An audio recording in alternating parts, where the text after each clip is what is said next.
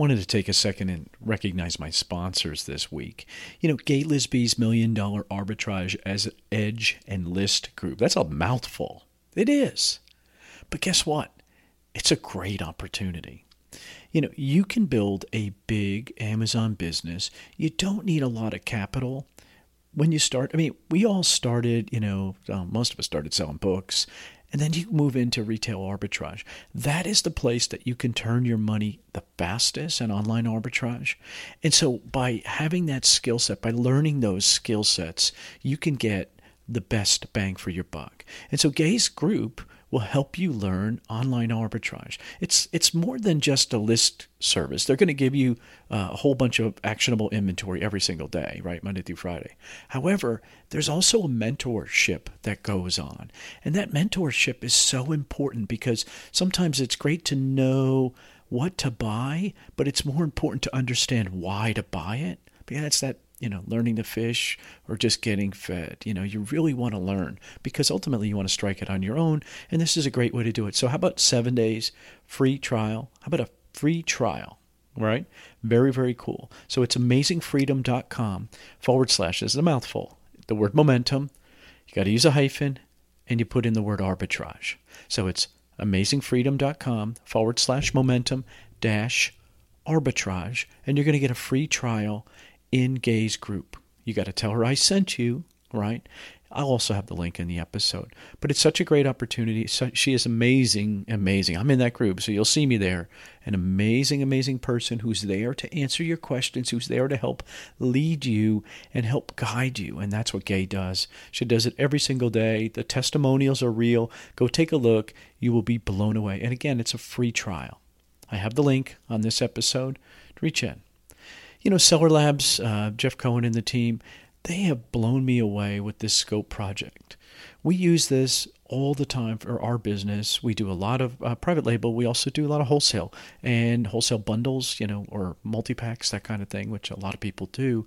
But we use Scope to help us figure out what are the keywords. And so it's really simple. You basically figure out where you're going to sell, what category, find that like product, find the top couple sellers, and find their keywords. Boom, magic, there you go. You copy the best because it's working. And guess what? That's a proof of concept, and Scope allows you to do that. So it's sellerlabs.com /scope. Sellerlabs.com /scope. Use the code word momentum, and you're going to get couple days free trial, and you're going to save a little bit of money, and you're going to get some free keywords. It's worth every penny. I'm in that group. Come and check me out. Sellerlabs.com /scope. Again, use the word momentum. Solutions for e-commerce. Karen Locker. Great, great, great group. I've been using them for a long time. I guess it's over 2 years. And I'm in there and I pay just like everybody else. Yes, she's a sponsor of my show, but she makes me pay. And I got the same $50 discount that you can get. Oh, by the way, you're going to get that through my link and my link only. Oh, and you're also going to get the free inventory health analysis. Great way to start 2018. Get your inventory in line, and Karen will help you do that. We use them for everything. Basically, long-term storage fees coming up. Guess what? She'll evaluate, she'll make some recommendations, and I'll say, yep, check, take these out, this, return, blah, blah, blah, blah, blah, and magically it's done. I love it, love it, love it. I love the fact that they take and get rid of stranded inventory for me. I see it in there, and then next time I go in, and it's gone. Love it, love it, love it. Got an IP infringement? She's going to help you work your way through that. This is the kind of service that you get from Karen Locker. That's solutions for, the number 4, e-commerce, solutionsforecommerce.com /momentum, right? So you got a /momentum, and you're going to save $50 a month. $600 a year by just clicking that link. She pays me. I don't want to hide that. I never do. I'm always upfront about that. But it doesn't cost you anything additional, and you're going to get that inventory health report. The only way you get that is through my link, solutions, the number 4, ecommerce.com /momentum. Welcome to the E-Commerce Momentum Podcast, where we focus on the people, the products, and the process of e-commerce selling today. Here's your host, Stephen Peterson. Welcome back to the E-Commerce Momentum Podcast. This is episode 281, Trent Dyrsmid. All right, I'm excited. I usually record these intros after doing the podcast interview, and man, I'm pumped. I mean, I'm jazzed because when you talk to somebody who's done so much, he's very humble about it, but he's done so much in such a short period of time. He's really an old timer when it comes to internet and e-commerce and all the different things. And they've each built on each other. And it's so cool that in the middle of the interview, maybe 2/3 in, we get to a place where these three things that he's mastered are all back in vogue today. And that was like man, the lights just went on for me in talking with him, and just seeing why he's just so, it's almost like fluid for him. And it's a very cool thing. And I just think that's a very cool place to get to. Trent Dyrsmid, man, great interview. Let's get into the podcast. About today's guest, very seasoned podcaster, which I found out, which is very cool. Definite respect for that, especially because he did it old school, not as easy as the software allows today, but a very long-term seller who's built several businesses, which I'm really interested. But he is a process guy, and that's what interests me more. And I'm fascinated by it. Real skilled operator, Trent Dyrsmid. Welcome, Trent. Stephen, thank you very much for having me. It's a pleasure to be here. Well, it's a pleasure to have you on. Very fortunate to have you on. You are a seasoned seller, podcaster, marketer. This isn't your first rodeo, is it? No, this is definitely not. I became an entrepreneur in 2001 when I lived in Vancouver, BC. You're old, dude. You're old. Yeah, I'm an old dude. You're right. Internet, dude. And internet years, you're almost like a founder. Oh, yeah. Yeah, I'm old. And anyway, I sold that business in 2008. And while we did deliver our services online. It was an IT support company. I really didn't consider myself an internet marketer. I didn't even know what that term was back when. But were you a nerd? Were you a nerd, or were you the marketing side, the business side? No, I was a sales guy. Back then, I didn't even know anything about marketing, to be honest with you. I grew up in sales, business-to-business sales, and I'd done very, very well at it. And so I thought to myself, well, I want to create a business. And I knew a guy who knew like servers and networks and backup systems and all the crap that I didn't know anything about. But I thought, well, if you can deliver the services, I can sell it. And we spent the next 8 years growing a multi-million-dollar business that was twice ranked as a Profit 100 company in Canada. And in 2008, he and I didn't really like each other much anymore. And so we decided to part ways, and the company was sold for just over $1 million. And that was more money than I owned most of it. And that was more money than I'd seen ever. And I took that opportunity to move from Seattle, where I was living at the time, down to San Diego to enjoy a mini retirement. And it was in the midst of that mini retirement, completely by accident, that I met my first internet marketer. It was a girl by the name of Haley. We met surfing. And that's another whole long story. But the long and the short of it is she kind of told me what she did. And I was like, well, that's fascinating. You mean to tell me you make money passively while you're not working? And she said, yeah. And she was making quite a bit. And I became very, very fascinated. And so I set out to do exactly the same. But you're a face-to-face sales guy, business to business. That's door to door. That's, sitting down, comfortable, having a few drinks. How do you just turn that to internet where it's all behind the screen? Because as a business owner, in the prior business, while we still had to go face to face, I had started to kind of grow tired of a business model where I either had to be the only sales guy or I had to hire really expensive salespeople because affordable salespeople are affordable because they suck. And wow. And so I thought, I don't want to be the bottleneck of the growth of my company anymore. And so I needed a way that I could generate revenue without being the only guy who could close a deal. And so when I discovered, thanks to this girl, Haley, that, if you become an Amazon, because she was an affiliate marketer and I didn't even know what that was, but when I got it figured out pretty quickly, And when I discovered that she was working an hour a day, making $200,000 a year, I was like, well, I'm going to get me some of that. I'd like to surf a lot more with that kind of thing. And I like riding dirt bikes and, going out and having fun and so forth. So it wasn't, it didn't take a whole lot of convincing to make me think that that's what I should do. Now, in hindsight, that first business model was laughable. Maybe we'll get into the reasons why that was a really crappy business model. But I got my PhD in internet marketing over a period of about 18 months, and that set me on an entirely new course in life. And I've obviously been fortunate enough to experience all sorts of good things as a result of that change in my career trajectory. When you think about career choices and then the training involved in them, this has been a pretty good ride for you. I would agree that you got the best education. And so you had to eat dirt. Gary Vee would say it a little more colorful than that, but you had to eat a bunch of junk for a while, especially when it dissolves, right, and it turns without your control. Mm-hmm. But thinking about that, I mean, again, because I'm basically saying is, this is probably the fastest way to learn the best opportunity that there was. I guess that's the way. Yeah. You could have went to college and went for IT and all the rest of that jazz. Oh, yeah. It wouldn't help you in one bit.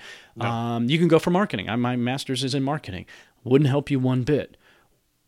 What you went through, when I look at the really successful people that are marketing products, which is really what you have to do today, right? Is that we're past the point of just putting everything up on Amazon and everything sells. That's gone, right? Those days are gone because guess what? Everybody else does the same thing you do.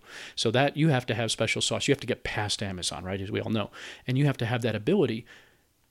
You got that at a really opportune time.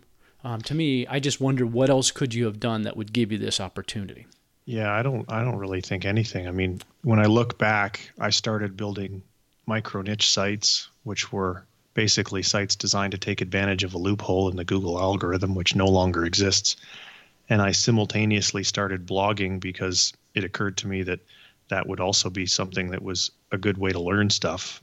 And I started podcasting almost immediately because anyone who runs a podcast like you and I knows that it's the best way to get a free education is to use a podcast to allow yourself to interview other smart people.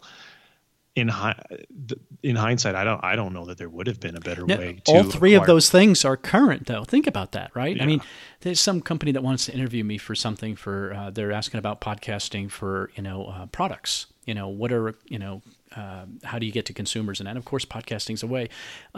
But micro niche sites, we're back to that landing page site right now to get your product found and all the rest of that, right? We're there with all those things that you're talking about.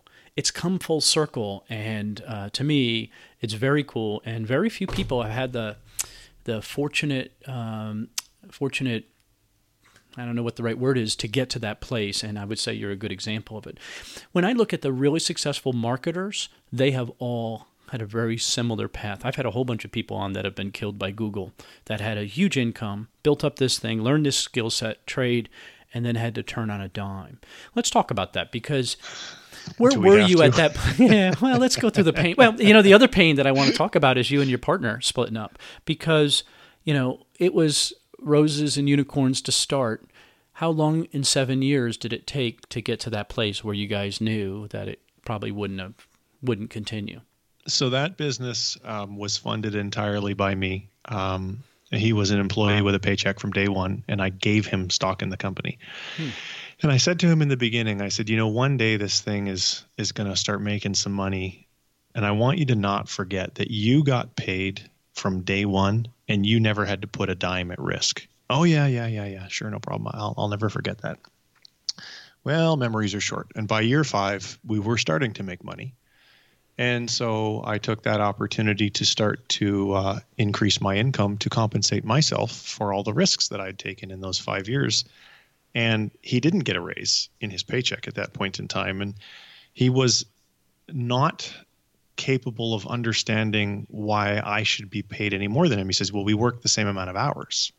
And he had come from previously he was paid by the hour in his previous job. So his mindset was, well, if you work hard and you work the same amount of hours, therefore we should get the same pay. And what he failed to understand is that not all job roles are created equal. Not all people's skills are valued equally in the marketplace. He was a fantastic account manager, but I was the rainmaker. I am the guy that created the business model. I'm the guy that financed it. I'm the guy that landed all the big clients. Without me, there was going to be no company. And he couldn't understand that. And so, of course, to use a metaphor, he just not a metaphor. He just became very bitter at the 5-year mark when my income started to go up and his didn't. And that I don't think that I possessed the relationship skills. In hindsight, I know I didn't possess the relationship skills that were necessary to smooth that over. And so I just steamrolled him. Do you think that would have been the way to fix it? Or is there, now you're the process guy, is there a way that you would approach it differently, in an agreement or something like that? Yeah. Okay. We had a shareholders agreement, but we didn't have an operating agreement. And an operating agreement is the agreement that defines your roles as employees. The shareholder agreement is the agreement that defines your partnership as shareholders. They're very different agreements, and we just simply didn't have the other one. So there was no basis for how to agree on compensation. And in hindsight, that was a pretty big oversight. And so now that's an absolute for you. If you're going that way, these are in place, period. Yeah. If you're going that way. Yeah. I mean, now I'm fortunate enough that my wife is my business partner. So it all goes into the same bank account. So she's in charge. We get it. Anybody who's married, we all understand. She's the brains. We get it. So I just think that's interesting, though. I just think it's interesting to me that, looking at that, I mean, it's very adult of you to admit that, you weren't prepared to do that, but now you are. And those expectations, I think that's one of the big challenges is being clear in that communication. I just think that that's a big challenge, but it's very cool that you recognize that and have figured it out. And it's not happening to Trent again, is it?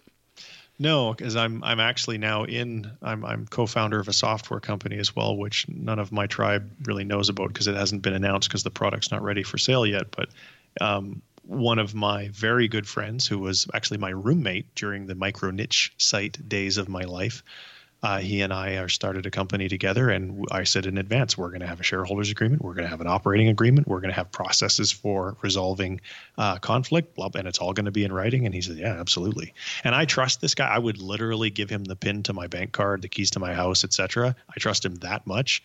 But even then, we're still going to have it all in writing. Absolutely everything. Because that's how you do it. Mm-hmm.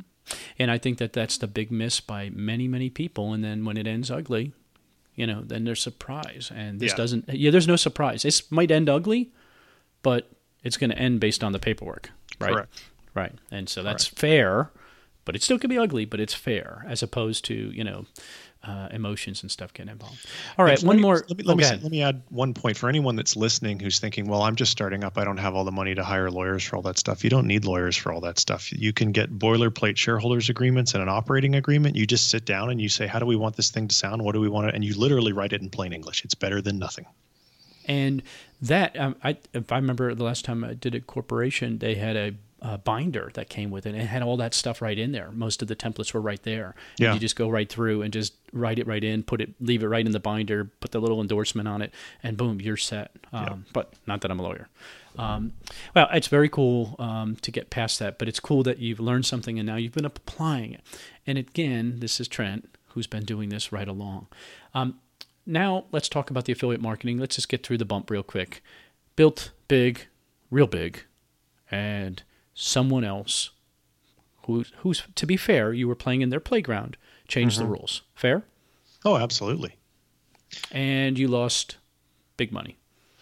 Yeah, I lost my income. So the business... it's kind of important. Yeah. The business scaled reasonably quickly, and it was truly passive. I think if I remember correctly, I was making somewhere between, at the peak, of around $3,000 to $4,000 a month in Amazon affiliate income, and I didn't have to lift a finger.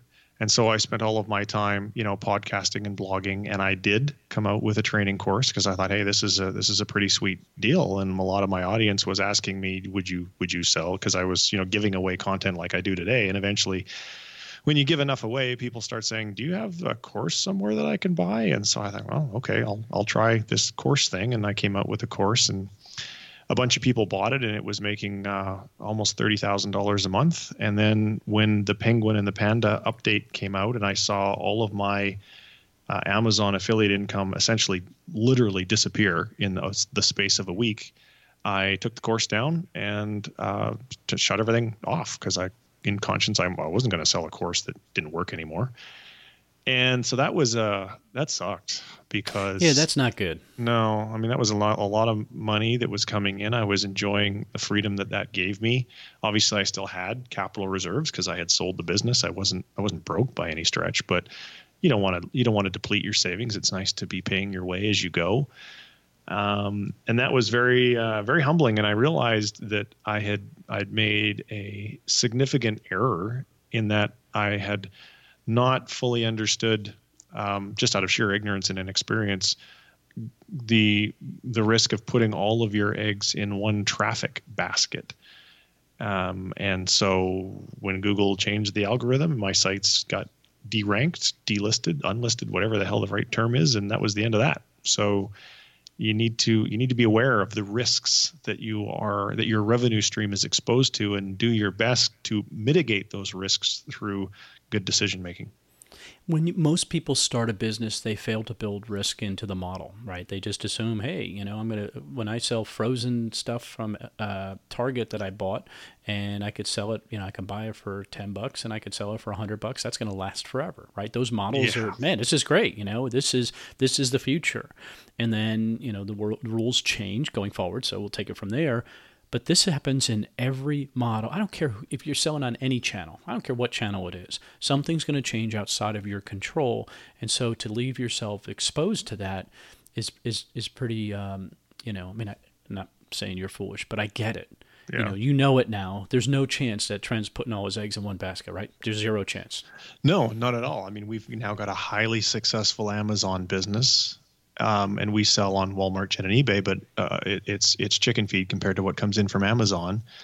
And because I'm such a systems guy, of course, was focused from day one on how fast can I fire myself from this company and make it grow without me, which I have now achieved. I have not had an active role in that business for over 6 months. And it was only started in August of 2016. It does a couple $1 million a year. And I am immediately diversifying by, okay, so now I'm going to create my own brand. I'm going to create a whole another e-commerce business that may be on Amazon at some point, but it's not going to be on Amazon to begin with. I'm going to control a whole bunch of things that I don't control in the current Amazon business. And then there's a software company which is going to complement the two businesses. And then there's the blog. So there's the idea is to have 4 different streams of income. Never over and above, any other real estate investments and that kind of thing that we might have. But this would have never happened had you not built the systems to get you out of your wholesale bit. And we should say this. So you're a wholesale seller, okay, selling a couple $1 million. A couple things that I appreciate. First off is, don't take this wrong, Fred, one of the big drop shippers. You're not a drop shipper. You are a real wholesale seller. So you buy things and you sell them. Yep. You don't physically touch your products. Oh, we do. You personally? Oh, me personally? Yeah. God, no, right. But I'm just saying, right? But you've outsourced that, right? Yep. But that's done. But you actually use this term, 20%. I heard that. I listened to your podcast, and I heard you say it's a 20% gross profit margin. Yes. And I paused, and I'm like, ooh, that's not going to play well. Most people don't get attracted to that. That's not very sexy, Trent. Yeah. Now, if you're operating in a grocery store, 20% is a very sexy model. They would die to have 20%. Yeah. But I've had other people say that, but I will tell you that when you decide, and I just recorded literally yesterday.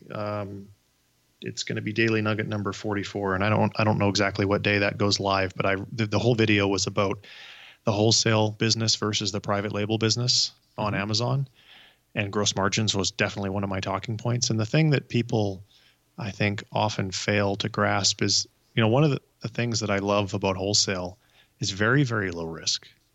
And so the cash flow can happen very, very quickly. You can grow very quickly, and you can produce a high level of revenue with very few employees, and the employees that you need, many of them can be virtual assistants, which, as we all know, the labor cost is substantially lower.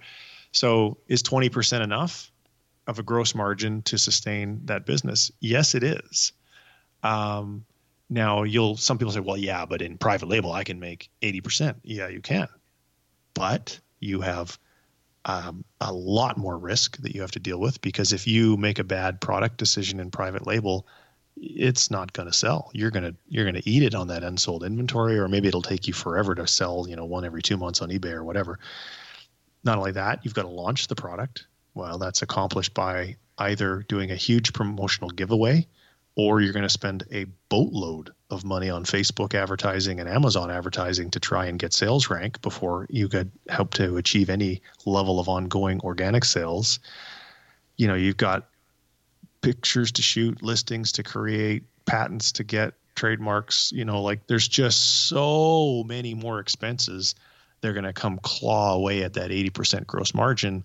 I interviewed a fellow on my podcast the other day. Is another podcaster. It's Mike Jackness from Ecom Crew, and his business did $5 million. He's got a private label business. He did $5 million last year, and his net profit margin was right around the same as what mine is.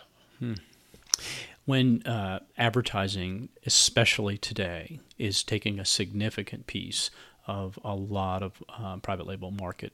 It really is. I mean, there's just no way around it, because, there are lots of silicone spatulas for sale, Trent. I mean, there are a lot. And to get yours found, of course, you got to do the giveaways and all that jazz, but to get found. Now, to be fair, there are outliers in everything, and you can still find the right product, but it's all about those keywords and getting there and then getting found. When you think about wholesale, I mean, what was it that was attractive to you? Did you ever try like a retail arb or online arb or any of that stuff? No, I never did any arbitrage. I actually started in private label in April of 2016, and I did that for about 4 months. I told my wife, we owned a marketing agency at the time that was sort of born out of the Bright Ideas blog, and I said to her, look, I'm gonna take some time off. I kind of fired myself from all the jobs there and let her run it, and I said I'm going to go do this little side project and see what comes of it. And not much came of it. I think we might have got to $25,000 a month, I think was the highest level that we did. But I wasn't, and of course I had those great big gross margins that everybody salivates over, but I didn't make a dime. And I didn't make any money because I chose products that were too competitive. And so I was spending on promotional giveaways and advertising, trying to get, some BSR so the sucker would sell organically. And it just never happened. And I was getting quite discouraged, and it was right around that time. It was literally August of 2016 that I interviewed Dan Meadors on my podcast, and I think he's in episode 206. And he explained the wholesale model to me, which I'd never heard of. Didn't know anyone. Dan Meadors, yeah. Yeah. Okay. Anyway, and I didn't know what wholesale was. I didn't know anyone doing it, and I hung up the phone and I turned to my wife and I said, "We're doing that starting now." And 5 months later, we were doing over $100,000 a month. Those Kentucky boys, they play stupid, but they're not so dumb. No, that's what I always tell them. They're very smart little guys. Yes. When you think about all the models now, right? So again, you're thinking about private label, you're thinking about wholesale, and you think about the future, right, of getting off of this platform onto your own. What model seems substantially, you see it on Shark Tank, somebody creates a product and almost always there's just an issue. What's your secret sauce? What's the rest of that? When you look at getting off of Amazon, what model is the most attractive to you for that? So what I am focused on now, and because again, I don't work in my Amazon business, we're not stopping that anytime soon. It's growing wonderfully. It's producing cash flow. It's paying for my life and all my staff. So I'm not stopping that. But what I'm focused on is building a community that will pay me a membership fee to be able to buy products at a discount. Like a consortium or a co-op? Like Costco. Okay. Niche specific. So I love motorsports. A couple of days ago, I registered a domain name, and I created something called the National Motorsports Owners Association. And I'm in the process right now of building a community on Facebook and conducting market research and running surveys and paying Facebook ads to surveys, because I'm a participant in this market. I have had fast cars. I've taken my cars to the racetrack. I've raced cars. I drive dirt. I'm a motorsports nut. And so I really understand the space as a participant. And I believe there is a significant opportunity to build the online Costco for motorsports. And so the goal people pay is a membership fee, and that allows them access to what? all of the products that are behind the curtain. And that's just, so there's so the key is this. The key is to build an audience, because once you have an audience, and I know this from firsthand experience over the last decade of my life, when you have an audience, there are limitless ways that you can monetize those eyeballs. So to do this is not just about, hey, I'm going to build a private label business. That's not just what I'm doing. Some of the products will be private label, sure. Many of them will be brand products from other companies. But it's not even just about selling the products. It's about, well, how can I generate continuity? How is content going to play a role? So I've also created the kind of the parent company of this thing is a brand. I've never announced this name before, so your show gets it first. It's called It's Man Time. Said like it's man time. Because there's going to be a community. There's going to be a podcast. There's going to be a blog. There's going to be content for It's Man Time and the stuff that dudes like me are into. And I'm going after motorsports first. Yes, absolutely. And maybe I'll never get out of that market. But between, having an It's Man Time podcast and It's Man Time YouTube channel and a blog and this community of National Motorsports Owners Association, think about how many ways I can monetize that audience. When my audience gets to a certain size, I can rent out my list. I can run affiliate offers. I can sell my own products. I can get sponsors on my podcast. I can get sponsors on my YouTube channel. I could come up with my own magazine. I could get sponsors. Like, it's limitless. You could do events. I mean, events. Yeah, the event is called deal. Manfest. I mean, I've already thought of this stuff out. I've got a 20-page business plan, and I think that for new entrepreneurs, because they just don't know any better, they don't go in with the vision. And it's taken me, like a decade and a half to get to this point, but they don't go in with the vision of what are you really trying to build that's going to last, that's going to outlive and outgrow you. Now, maybe some people don't care. They're just like, I just want to make a couple of bucks and I'm good. Okay, that's okay. Then you can do something different than what I'm doing. But having sold a business for over $1 million, now I'm like, well, okay, that was good, but it wasn't like I sold it and never had to do anything again. It's not enough money. So if I really want to put myself and my family in a position where we really truly achieve financial independence for the rest of our lives, then the exit needs to be well over $10 million. Well, then what do I need to build? And it's also really important to me to enjoy the journey. Yeah. Yeah. Well, plus to to embrace what you're passionate about. Absolutely. I mean, to me, if you're passionate about sports and it's motorsports specific, what a better, not calling because that's the wrong word for it, but what a better way to win. Yeah. I mean, you're reaching for the ring, but you're doing it on something you love. Yeah. Cool. And so when I'm reading content or I'm looking at products, I mean, I just have a genuine interest in the stuff that I'm selling and the stuff that I'm talking about. And, speaking selfishly for a moment, fast forward a couple of years, let's say that I've got 100,000 members, and I know guys that have well more than that in just 3 years. And I now go to a brand. Let's say that I go to, to Ford and I say, what, I got 100,000 members, paying members in my community. And I got a YouTube channel and we get this many views and so forth and so on. And I know you're coming out with your 2021 Mustang. How's about you give me one of those things for a month so I can drive it around and I'll do a review and I'll put it on my site and maybe you'll take me to a racetrack and let me bomb around in it for a day and talk to your engineers. Do you think that would be fun for me? Yeah, obviously it would be. And if I have an audience of that size, do you think that I can sell that and get them to do that for me? I think there's a pretty good chance I could. I sit here and I think, right, I'm always looking back for the connections to get you how you got to where you are, where you came from. And I'm back to those things that you learned from all the different things that you've been, and eventually you made Haley. But before then, just even the micro niche side, all that stuff coming together, getting you to this place, selling on Amazon, selling wholesale on Amazon, right? All those different things. Now you have the confidence to take on this, one bite at a time, to build this 20-page business plan, because you can see all those different modules, and quite frankly, you've been successful in all of them. So, I mean, to me, there's no doubt in my mind you'll have incredible success as I sit here. And I think, again, it's process, right? When you are the process guy. I mean, that was the way somebody described you to me. I mean, that's a badge you wear very proudly, isn't it? Oh, absolutely it is. Yes, I would love nothing more than to have people think of the Bright Ideas blog. If you want to learn about business processes, you go see Trent and you watch his stuff. That would be cool. I would be really proud of that. And your processes, while we're going to talk specifically about wholesale in a second, but they really do cross boundaries. And again, just listen to us for the last few minutes talking about this business model you're building, and how well thought out it is in every stage and every plan. I mean, to me, I think that that's the key, because you can take these concepts and you could apply it if you were going to go into, name a business. I don't really care what it is. If you take the same approach and the same strategy, you would probably have success in it.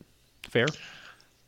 I think so, because I think that success happens. The old expression was preparation meets opportunity, and I'm going to add when it's supported by processes.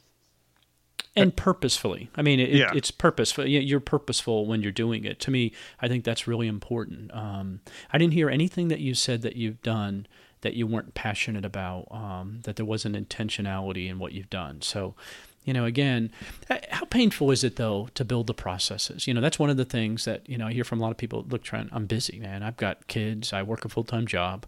I've got kids. I don't have time for this, dude. I mean, it all sounds great. You mentioned all these different systems and all these things. I don't have the time. So I'll start off my answer by saying, how do you eat an elephant one bite at a time?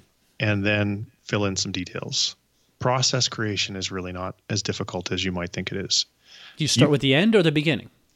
I just do the thing. I just do the thing I'm going to do, and then I screenshot it and write instructions as I'm doing it. And so instead of, let's say I have this thing that I want to do, and it's normally going to take me 5 minutes to do it, or maybe it'll take me 10 minutes to do it, this thing, whatever this thing is. Well, so if I simultaneously create a process for the thing as I'm doing it, instead of getting it done in 10 minutes, maybe it takes me a half hour. But at the end of it, I have now a process that I can hire a virtual assistant to do that thing for $2 an hour, and I don't ever have to do it again. And you've done that in multiple businesses, not just in the wholesale business, correct? I read the E-Myth back in 2001, and the business that I sold for over $1 million, aside from sales, I had no day-to-day operational responsibilities at all, because I got my co-founder to read E-Myth, and I said, I want a written, documented process for everything that we do. And that's what happened. Was that one of the reasons the business sold for so much, because you had that? I think that was one of the reasons, but the biggest reason was the business had continuity. It had recurring revenue, and buyers are willing to pay a significant premium for recurring revenue. And that's why in the business, this business with the National Motorsports Owners Association, that's why continuity is going to be a big part of that business. Because just think about it, if I could build an e-commerce company that's selling products, doing one-time sales, and let's say it's doing $25 million a year in top-line revenue, and let's say it's making a 10% margin, versus I have the exact same amount of revenue and the exact same amount of margin, but 65% of the revenue is recurring through subscriptions.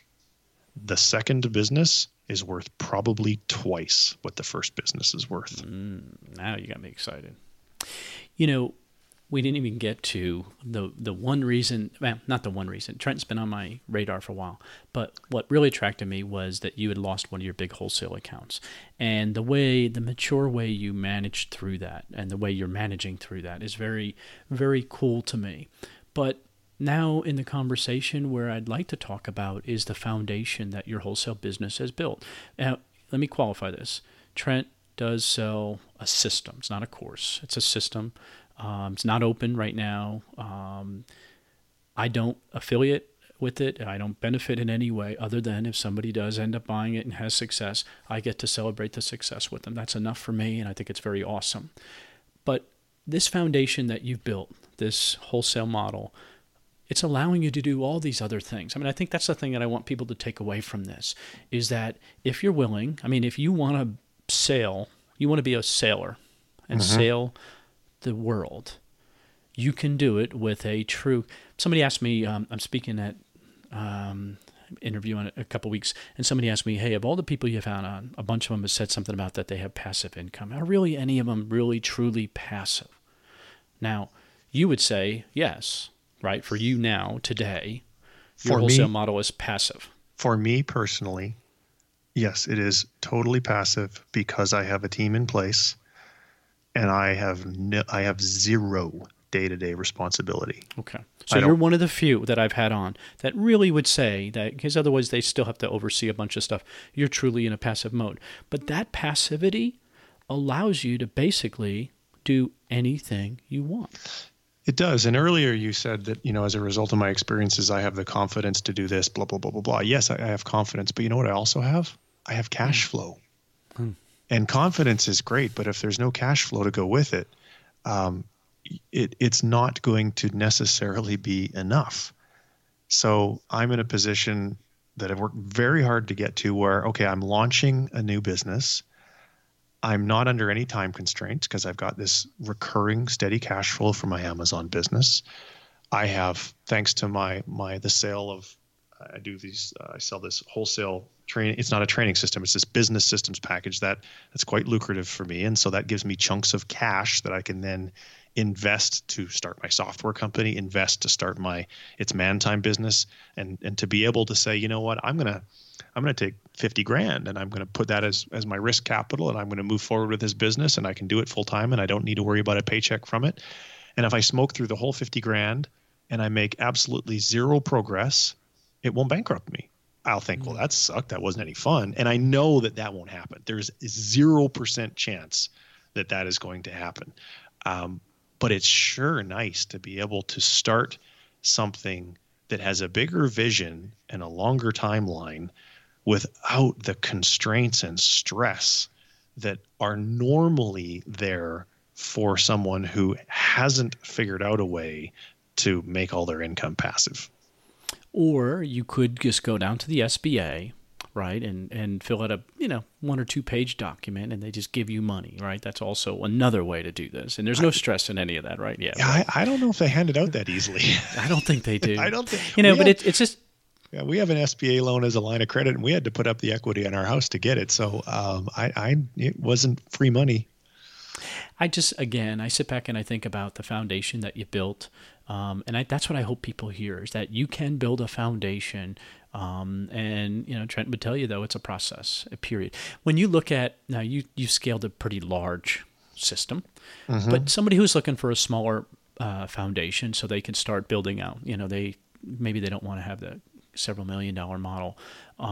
How long does it take to get those processes in place? Because you sell a system. So your system is pretty cookie cutter.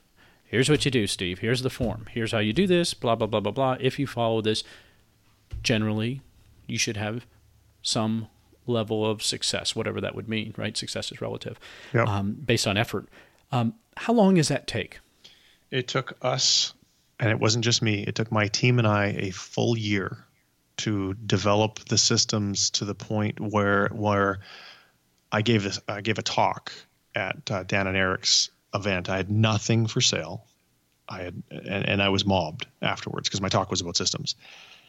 And so Dan and Eric said, you need to take a copy of those systems and turn them into a product. Well, we were able to do that in like 3 weeks because we'd put a year into building, testing, refining, and tweaking the systems. And they were literally the exact systems that my team of staff and VAs used to run that business that is now passive for me. And then we just sold a copy of them. I think there's a wonderful lesson for people who are really interested in building out whatever their dream is, there is a way to fund it. And the beauty of wholesale is, that you don't have to spend a lot of money to get an account. That's a myth. But when you do, it could be very, very lucrative. And then that opens up other great discounts and cost savings and things, and it changes your world. How many vendors are you up to?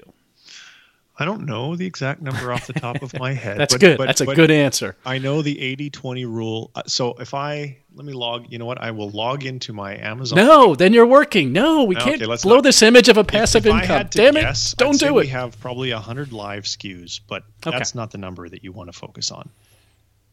80-20 rule totally applies. 80% of our revenue comes from a handful of relationships.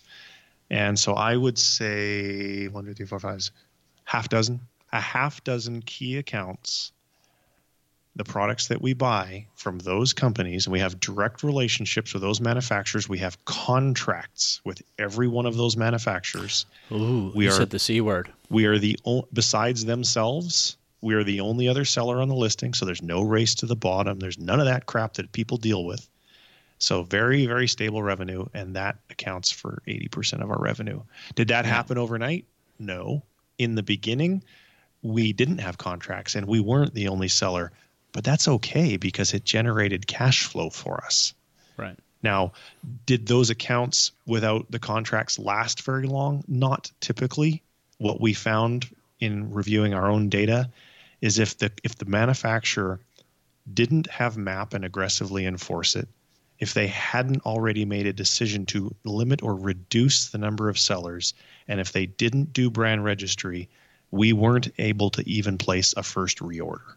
All the margin was gone by the time we got through, or sometimes even before we got through our first order.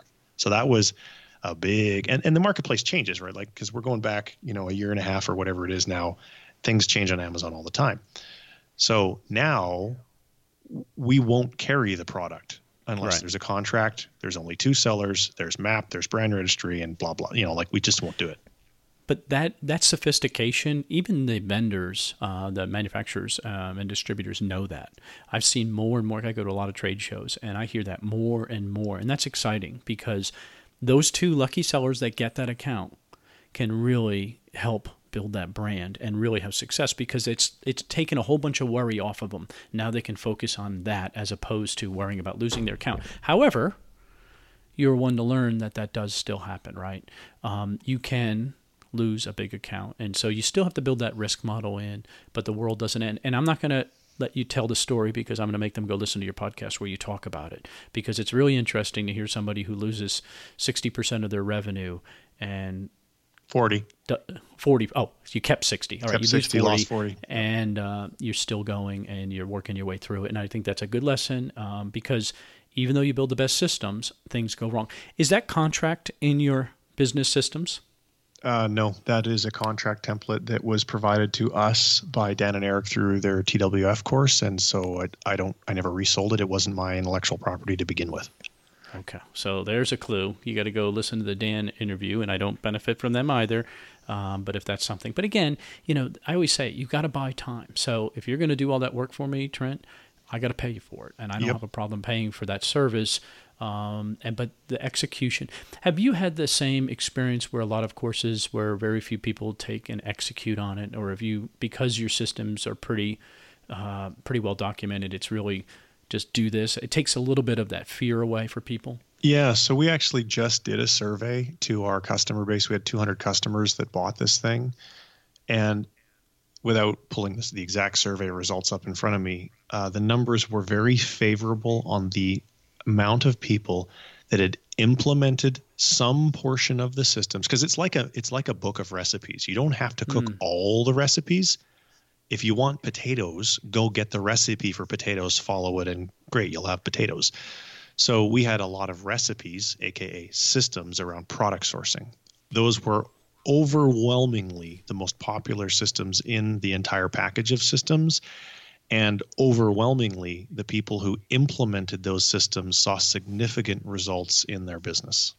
And that was one of the reasons why I don't like selling training courses, because I find it emotionally quite difficult for me when I know that I just made a whole bunch of money selling something that's totally legit, but sadly, most people will actually never implement, and they're not going to get a return on their investment. It just feels icky to me. Icky. I like that word. I'm with you on the ickiness. What I do like about this too, though, is what you're describing is if I have a fundamental hole in my business and your system can help plug that hole, because that's the piece I'm missing.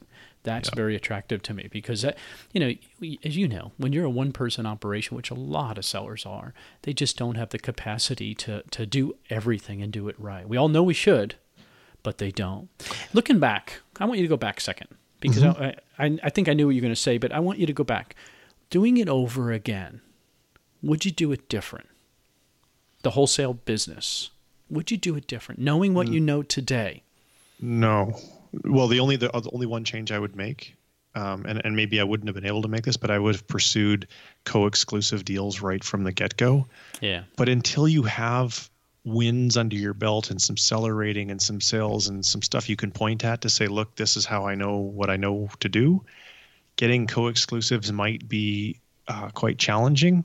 Once you get a few, getting the next ones are easier and easier and easier. So probably I would try to go that route, but would I have success? I don't know. But other than that, no, I wouldn't change a damn thing. I think wholesale is a phenomenal vehicle to get started in the e-commerce business because it's very low risk, doesn't require a whole bunch of cash, requires some obviously because you got to be able to buy the inventory. But the low risk, short time to cash flow aspect of it is very, very appealing. And because Amazon, you don't have to be a Facebook traffic expert. You don't have to be building marketing funnels. There's all this stuff you don't have to do. You just ship your product into Amazon, it sells and they ship it. So you can focus your time on finding more accounts. And you can literally have your items in a week. Usually there's no development time, and Correct. It's literally turned that very quickly. Correct. You said the co-term, and I just don't want to lose this because I had a thought, and when you get to my age, you got to keep these thoughts. I agree with you. They shouldn't have one seller. They need to have more than one seller. God forbid something happens to you, right? Yes. Do you have a lot of the same? I mean, are you going at it and saying, hey, this is Steve and Trent. We do a whole bunch of things together. We're separate businesses, but okay. So these just happen to be, we don't care who you have, quote, as long as it's just at least one other person. Okay. Correct. Okay. Correct. And I honestly, ideally, I'd like the manufacturer themselves to be the other person. Oh, okay. And the ones that we've been winning lately, that's been the case. They were a sole seller. We came along and said, did you know about all the risks that you're taking? And we educate them. And the risk of them getting closed down and all the same things that we all have, right? Yeah. I mean, those are all real. They're legit. We all know it. And we make sure that they fully understand the financial impact of account suspension. What's that really going to cost you? And it's a way bigger number than they think it is. And when they start to see our analysis, they start going, wow, people buy insurance to mitigate risk. You pay a premium to get insurance to mitigate risk. The decrease in profit margin by sharing the buy box with us, and it doesn't cut their profit in half, but the decrease in profit margin is the insurance premium that they are paying to mitigate the risk of account suspension. Plus, there's all this extra stuff that we do for them that they don't have to pay a marketing agency to do. Is this part of the WEBS system, the wholesale e-commerce business systems? Again, WEBS is not a training course. Right, it I is understand. a set of business systems. So, but there's a letter that goes to that person that says, "Hey, here's what we can do for you, and here's why." That kind of stuff. Yeah, there's not a letter. It's actually a blog post that we use. And that's my blog posts are not included because blog posts need to be original content. Okay. All right. So I'm going to let you do your real quick pitch. Wholesale e-commerce business systems. It is a system. It is not a course. Everybody heard that. Okay. Hear that again. This is not going to be Dan and Eric walking you through, and they do. I mean, Dan and Eric sell a course. It's amazing. And they walk you through the steps to get to that place. What Trent sells is a system that seems to fit in lockstep with a lot of what they do. Is that fair? Absolutely. Theirs is the cake and mine's the icing. Okay. Yeah, and so, especially if you've already bought Dan and Eric's course, and again, Steve doesn't benefit from Dan and Eric or Trent, this could be the thing that could take you to that next level. Dude. All right, so somebody's interested in finding out more. So by the way, Trent has a great podcast, really strong, and he's had it for a long time. About the same number of episodes I have, but then he also is, because he's not busy enough, because he's got all this free time, and his wife's telling him you got to find some hobby. He's got a daily nugget thing, which I really enjoy. It's a small YouTube. I mean, they're short. What are they? 10, 15 minutes? Oh no, I usually have somewhere between 5 and 8 minutes long, and 5 and 8 minutes. I mean, it was quick, and it was like boom, but it was very informative, and they're very subject driven, and they're all on your websites, brightideas.co. brightideas.co, which clearly you've had for a long time. I have. Yeah, I started that. So if we go back in the interview to when I got crushed by Google, my blog back then had a different name. That blog no longer exists. It was called Online Income Lab. And I thought that was, in hindsight, a bit of a cheesy name. And I didn't know exactly where I was going next, but I knew that I wanted to keep the podcast going. And why do I listen to podcasts? Because I'm looking for bright ideas to implement in my business today. And that's how the brand was born. You know, by the way, when you mentioned that Google and Panda thing, you definitely said it a better way this time. I could tell you got it out. It felt better. It's gone. That pain is gone. Every time you do that, you just get past it. Dude, this is very cool. Great podcast. Really suggest you listen to it because it's just depth of knowledge and depth of experience. And you do outline a lot. You give a lot of details. And so again, brightideas.co. I'll have links to it all. Somebody has a follow-up question. That's the best place to get information, correct? There's a contact button. Yeah, there's a contact button. There's a couple of different Facebook groups that are free to join. You can ask questions in there. I mean, one of the groups is closing in on 1,000 members now, and it kind of moderates itself. So that is, I think, helpful to a lot of people as well. And yeah, I'm definitely accessible. Don't ping me up on Twitter. I don't pay attention to Twitter for anything. I just not one of the platforms that's near and dear to my heart. Me neither. One of the things that somebody's going to ask is, wait, Steve, you mentioned the system. How do I get it? Well, you can't because it's not open right now, but it does open. And Trent said to me, if you sign up at brightideas.co, if you subscribe, I will market you to death. You will be I didn't say that. One of those guys. I said that. Yeah, all right, I did. But I love it because it's true, and you're an internet marketer. I mean, what are you going to do? I get it. Yeah. You're not going to miss the course is what you said. But it's fair. And so, again, you could subscribe at brightideas.co. So when it does open, it's a very limited window, one of those kind of things. But you want to get in and take action. Please don't sign up unless you're going to take action. Please, please, please take action, though, because it's just awesome. I love to see people have success. It's amazing. Yeah, let me quantify that a little bit. So just so people know that we're recording this February 21st. The systems are available for 1 week at a time, 2 times a year. The next launch will be in the second week of April. So if you're a subscriber, you can't help but find out about it. Let's talk about who it's not for. Ooh. It is not for someone who's looking to. I had a guy write me an email the other day. He says, I don't have any money and I need to build my business fast. And I wrote him back and I said, you should unsubscribe. You won't learn anything from me that's going to help you. Watch YouTube. It is not for people who are looking for the easy button. It is not for people who they have no money. It doesn't matter. It won't help you because how are you going to buy inventory if you don't have any money? It is not for people who are unwilling or unable to invest some money in hiring virtual assistants to do this stuff that it needs to be done, that all these systems tell them to do, specifically in the area of product sourcing. If you are employed full-time and you have a family or wife or whatever that you need to spend some time with to balance your life out, and if you think you're going to be able to scale your business up all by yourself, you're dreaming. It will not happen in the wholesale space.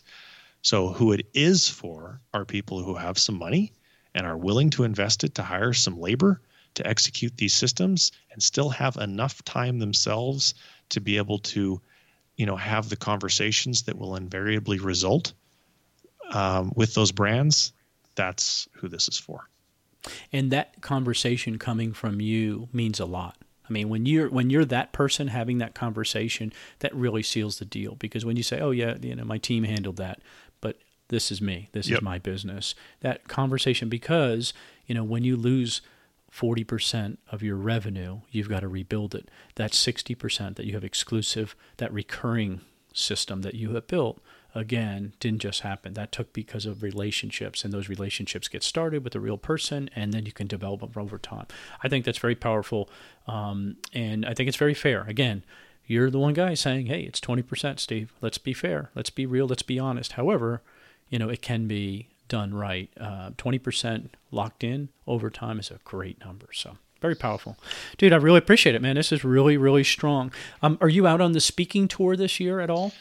So far, the only speech that I've been invited to give, because I don't market myself for speeches very much, I'm speaking at the TWF conference in Atlanta the first week of April.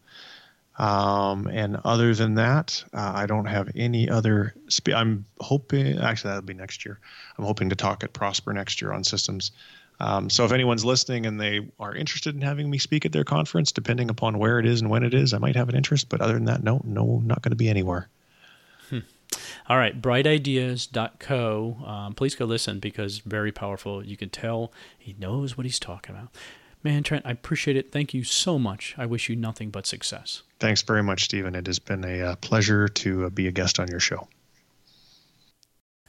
Again, great interview, great guy, real proof of concept. I know we went off on that group that he's starting, but when you get that vision and you can hear it, he has a vision. He's cast a vision. He's going all for it because he's built all these different modules.